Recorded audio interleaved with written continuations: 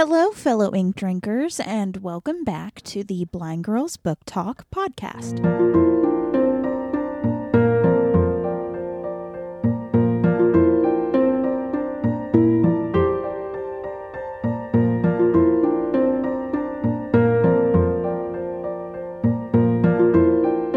My name is Aria. And I'm Belle. And we are two legally blind sisters who love reading and love books. And so what we've done is we've created this show in order to talk about that. We talk about a wide variety of bookish topics, and that can range from bad retellings of stories, book to movie adaptation comparisons, buddy reads, recent reads, bookish challenges. Really, the list does go on and on. And today what we're actually going to be doing is we're going to be doing an episode on nostalgia reads. So this is a kind of episode in which Belle and I have read books that we really enjoyed when we were younger to see if they hold up to the nostalgia that we have in our hearts for these books. And so the first time we did this, Belle wasn't able to read a book because her schedule was crazy. But this time she did. Now, what book did you read this time? I read the first book to the Books of Elsewhere series, The Shadows by Jacqueline West. Okay. And then I read the first two books of the Series of Unfortunate Events series by Lemony Snicket. Book 1 is The Bad Beginning. Book 2 is The Reptile Room. So I guess before we actually try to talk about the books, I do want to talk about this really weird phenomena that happened this time around with these nostalgia reads. It was a struggle to get through the two books that I read. I honestly didn't even finish it. I got to chapter 10 and I couldn't. Right. And I wanted to read books 1 through 3, but it didn't happen. And so I was like, well, I got through at least 2 of them, so that's good. But it was really, really strange because, like, I was reading it and it wasn't like I thought it was bad or anything like that. It was just very, very hard to get through it. Now, was that how it was for you, or? I found it just a lot harder for the book to keep my attention. Mm-hmm. And, like, I think it's because I also knew all the plot twists, like mini plot twists in the book, that reading it before any of it happened, I was just so annoyed. Mm-hmm. Like, I didn't even get to her meeting the third talking cat. Okay, gotcha. Like, she met the one, and then I, like, stopped right after she met the other. And, like, she got Mortimer. That's his name, right? I forget his name. Oh, boy. Painting kid. The kid in the painting. Mm-hmm. Yeah, she got him from the Scary Woods painting that he was in and put him in, like, the house paintings so he could live in his old house. Okay, gotcha. As a painting. Well, I guess before we go any further, and I'll put a spoiler warning here if you want to check out these books, but what is your book about? Okay, this may span the first 3 books, because I read the first 3 whenever I was younger and, like, they were coming out. I haven't read anything past that, and I can't remember exactly where each book ends, because, again, I read this in 3rd, 4th grade, and again, I only got to chapter 10. But point being, old lady dies in her house, but, like, nobody realizes she died in her house till, like, a month later. Okay. And, like, they're like, oh, she died. Okay. So, like, they have to take out her body and, you know, kind of prepare the house to be sold. And they, like, try to get her cats, but, like, her cats aren't having it. And, like, the cats escape from their kennels. That's, like, the first chapter. And, like, the second chapter then goes into what's her name? Olivia, her family. I forget their last name. Her parents and her are looking at the house because they're trying to move out of their apartments. And so, like, it's with them doing the tour, and her family are all like, yay! So they move in, whatever. But Olivia finds the house creepy. Or Olive. Her name's Olive. Yeah, I also forgot that. Her name's Olive, not Olivia. I don't know why I keep calling her Olivia. Yeah, but her name's Olive. But, like, she's, like, scared of, like, some parts of this house because it's just weird. Like, she swears she sees stuff moving in the paintings that are on the walls, but then the paintings, like, won't come off the walls at all. Stuff like that. And then she meets a talking cat. Yep, there's a talking cat. And she's talking to the talking cat, whatever.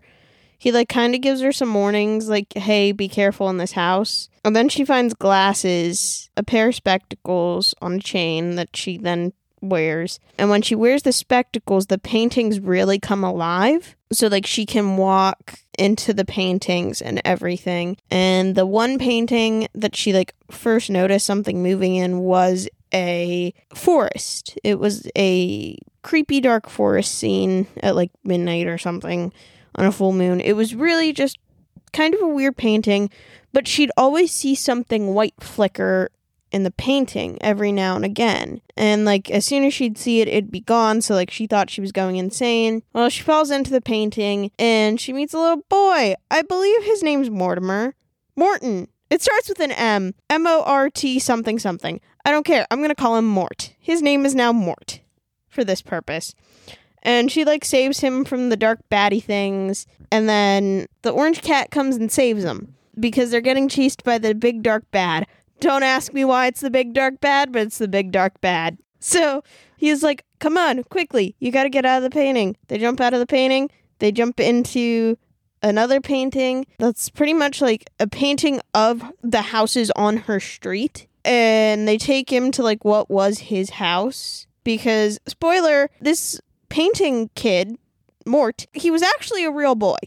Okay. Until a man took him away from his home and put them into the dark forest painting and said, see ya! And then the paint, like, ate away at Mort, and Mort became a painting. Okay. So, like, his skin's, like, all, like, oil paint. It's really weird. But anyway, and then she meets the other cat. I think it's Leopold. I think she first meets Horatio, and then she meets Leopold. And I can't forget the other one, but he's a calico. I know that. Okay. Yeah, I remember that. And then, like, she learns that, like, all the other paintings come to life. Like, actually come to life. And then, like, as the book kind of progresses, you learn that there's one painting in a room that Olive really likes. And it's a painting of this lady. And, like, the lady will wink at her and everything. But you come to find out the picture of that lady was the old lady who died. Who owned the house. And that her father is the dude, the evil dude, who painted these paintings and kidnapped Mort. And then you come to find out he's, like, the big bad. And so, like, the rest of the books is her, the cats, and Mort just trying to stop him as the big bad. I don't know how he's alive, but he's alive. I remember in the last book, the lady came out of the painting, like, her painting officially, and she was, like, set loose into the house. I don't know. I remember that at the end of the third or something similar to that. But It's all about her and Mort and the cats fighting the big dark bad. Well, now, does this hold up, or do you think you just have very heavy nostalgia glasses for this book? Well, I know I have heavy nostalgia glasses for this book because this was the book that got me into reading. Mm-hmm. So, like, I was, like, really excited to start this book. Like, I was so into this. I was like, yes, I'm going to read the book that started it all.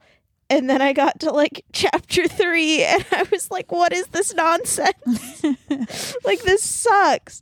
Because, like, it also, like, it does give details that, like, I didn't remember. Like, Olive hating math, yet her parents are math geniuses at this college. Gotcha.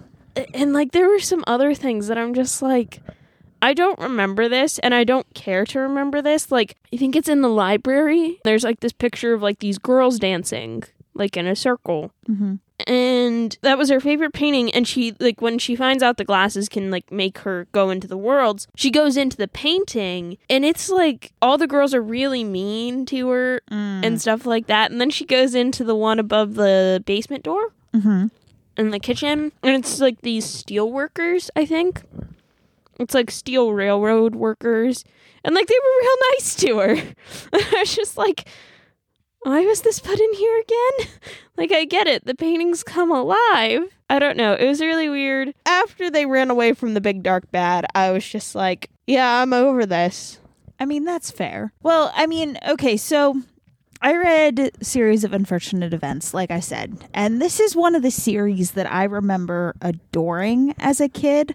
Like, reading those books, like, the minute I could get my hands on them, absolutely loving them. I remember, actually, I have a very, like, vivid memory of going up to visit our aunt for, like, over summer vacation and laying in the bed next to my mom and just like hiding under the covers, like with like a little flashlight and like reading this book as like getting late into the night because it was just so good and I didn't want to put it down. And I think it was one of the later books that happened with, but like you get the picture. This was a very important series for me. And so, like Belle, I was super excited to read this series again, you know, and see what it was like reading that as an adult. And so for book one, I never realized, I guess, how much it affected me as a young reader until I read it again.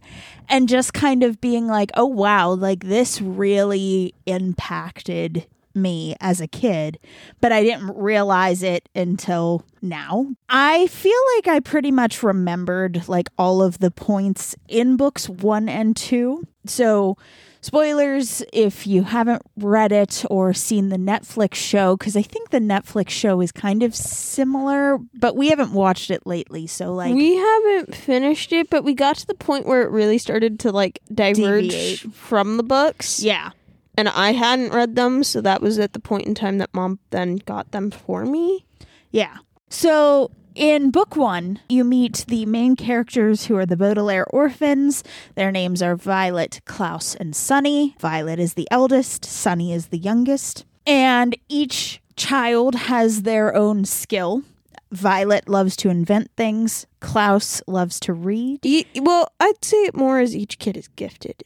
And Sunny has her teeth. She is a baby. She has 4 very sharp teeth, and she likes to bite things.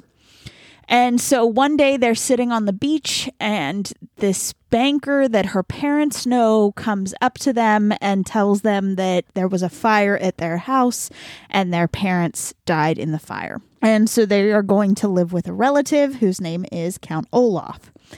Count Olaf is this disgusting man with a disgusting house who is in a theater troupe, and he wants the Baudelaire fortune. The children are, of course, not of age to get the fortune, and the caretakers of the orphans can't get the fortune at all until they turn of age, so there's that. But Count Olaf is very, very rough with the orphans, and pretty much there's a plot where he ends up trying to marry Violet to get her fortune, which it's really weird, like saying it out loud.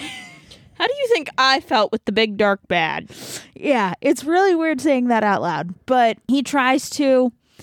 It doesn't work, and so everybody finds out he's a terrible dude, and he escapes into the night, and the Baudelaires have to go to their next guardian, essentially. Then that leads to book 2, which is the reptile room, in which they go to the next guardian. His name is Dr. Montgomery. I actually really love book 2. I think book 2 is probably my favorite in the series. I love the reptile room. But pretty much they get settled into their new life. They really, really enjoy it because they can use each of their skills. Count Olaf comes back, but he is in disguise, and his name is Stefano. And the kids they realize this pretty much immediately, and they try to tell their guardian. He doesn't really listen. The guardian ends up being killed by Count Olaf, and kind of the same thing. Olaf gets found out. He escapes into the night. The Baudelaires go to their next guardian. Okay. Now, back to book 1, my notes for book 1, though. I don't think I realized just how sad this series was as a kid. Like, to actually, think about it and think about these kids are orphans.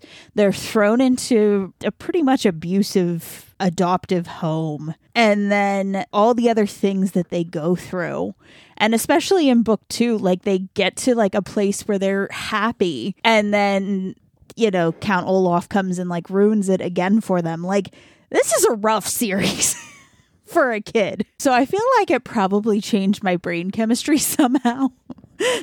But it was kind of eye-opening to see that through the adult perspective. But I do like the writing style, and it's definitely the series that I think was kind of the pinnacle of like fourth wall breaks, because Lemony Snicket like does it the whole entire time.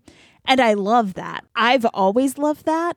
So yeah, I remember like whenever I read part of the first book, I liked the fourth wall breaks, and I remember I talked to you that reminded me of, I can't think of the fool who wrote the book, but it was like the title of this book is a secret or something. Do not read this book. Yes, like, I remember that book too, and I love that book too. I loved that book because that book was just entire fourth wall. Like, that thing just broke every fourth wall. Like, legit, you open the book, you get the title page, and then like the next page is a black page, and in big white letters it says "Do not read further." And then you open it, the next page, and it's like, seriously, stop.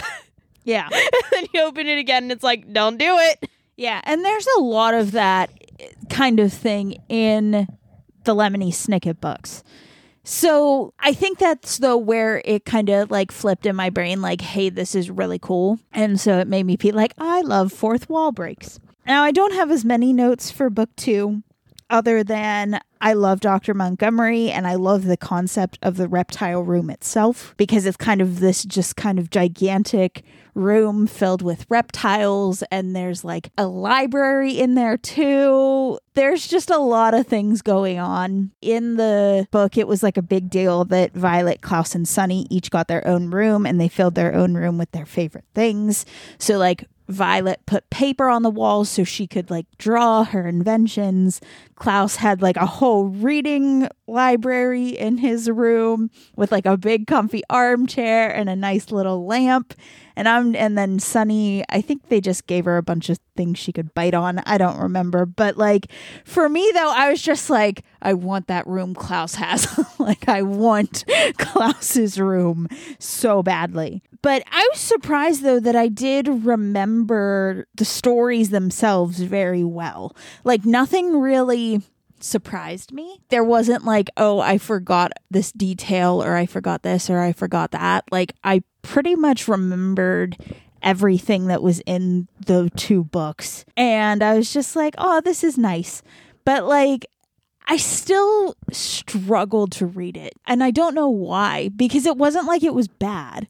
It wasn't like the nostalgia filter was very strong with these. Like, I still think they're very good books. But I feel like there has to be some sort of phenomena or something that makes it very hard to go back to like children's books that you loved. I think for me, my hugest thing was, again, this is, I've talked about this in previous episodes, the Book of Elsewhere series. It is what started my love for reading. So then reading this book now as an adult, I couldn't do it. Once I started hating it, I'm like, nope, I can't read this. Like, this will ruin everything. No. And that's fair. I mean, I do wish I could have gotten through the 3rd book, but time just was not on my side. But I feel like I remember hating the 3rd book though, so maybe it's better off that I didn't go back to it. All right. Well, I think that about sums it up for today's episode. Do you have any final thoughts? If you go back and read like a nostalgia read from your childhood, it's difficult, especially if you hold that book on such a high shelf. I remember this book being like, yeah, the book for children's book, it is kind of on the darker side of things, like a dark fantasy. I don't know what the heck was going through my like 10-year-old brain, 9-year-old brain, but like, I hate fantasy now. Mm-hmm. So then like reading this, I'm like, why did I like this so much as a kid? Like, yeah. I know I loved it, and like, I know this book was my book that started everything, but I'm just like, how did I love this? Yeah. So like, it's an eye-opening experience. Yeah, it really is. It makes you question life. It really does. It does. And I think that's why I like doing these nostalgia episodes every so often, because it's interesting to see what you liked as a kid and going back and just being like, what the heck was going on in my head? You know what I mean?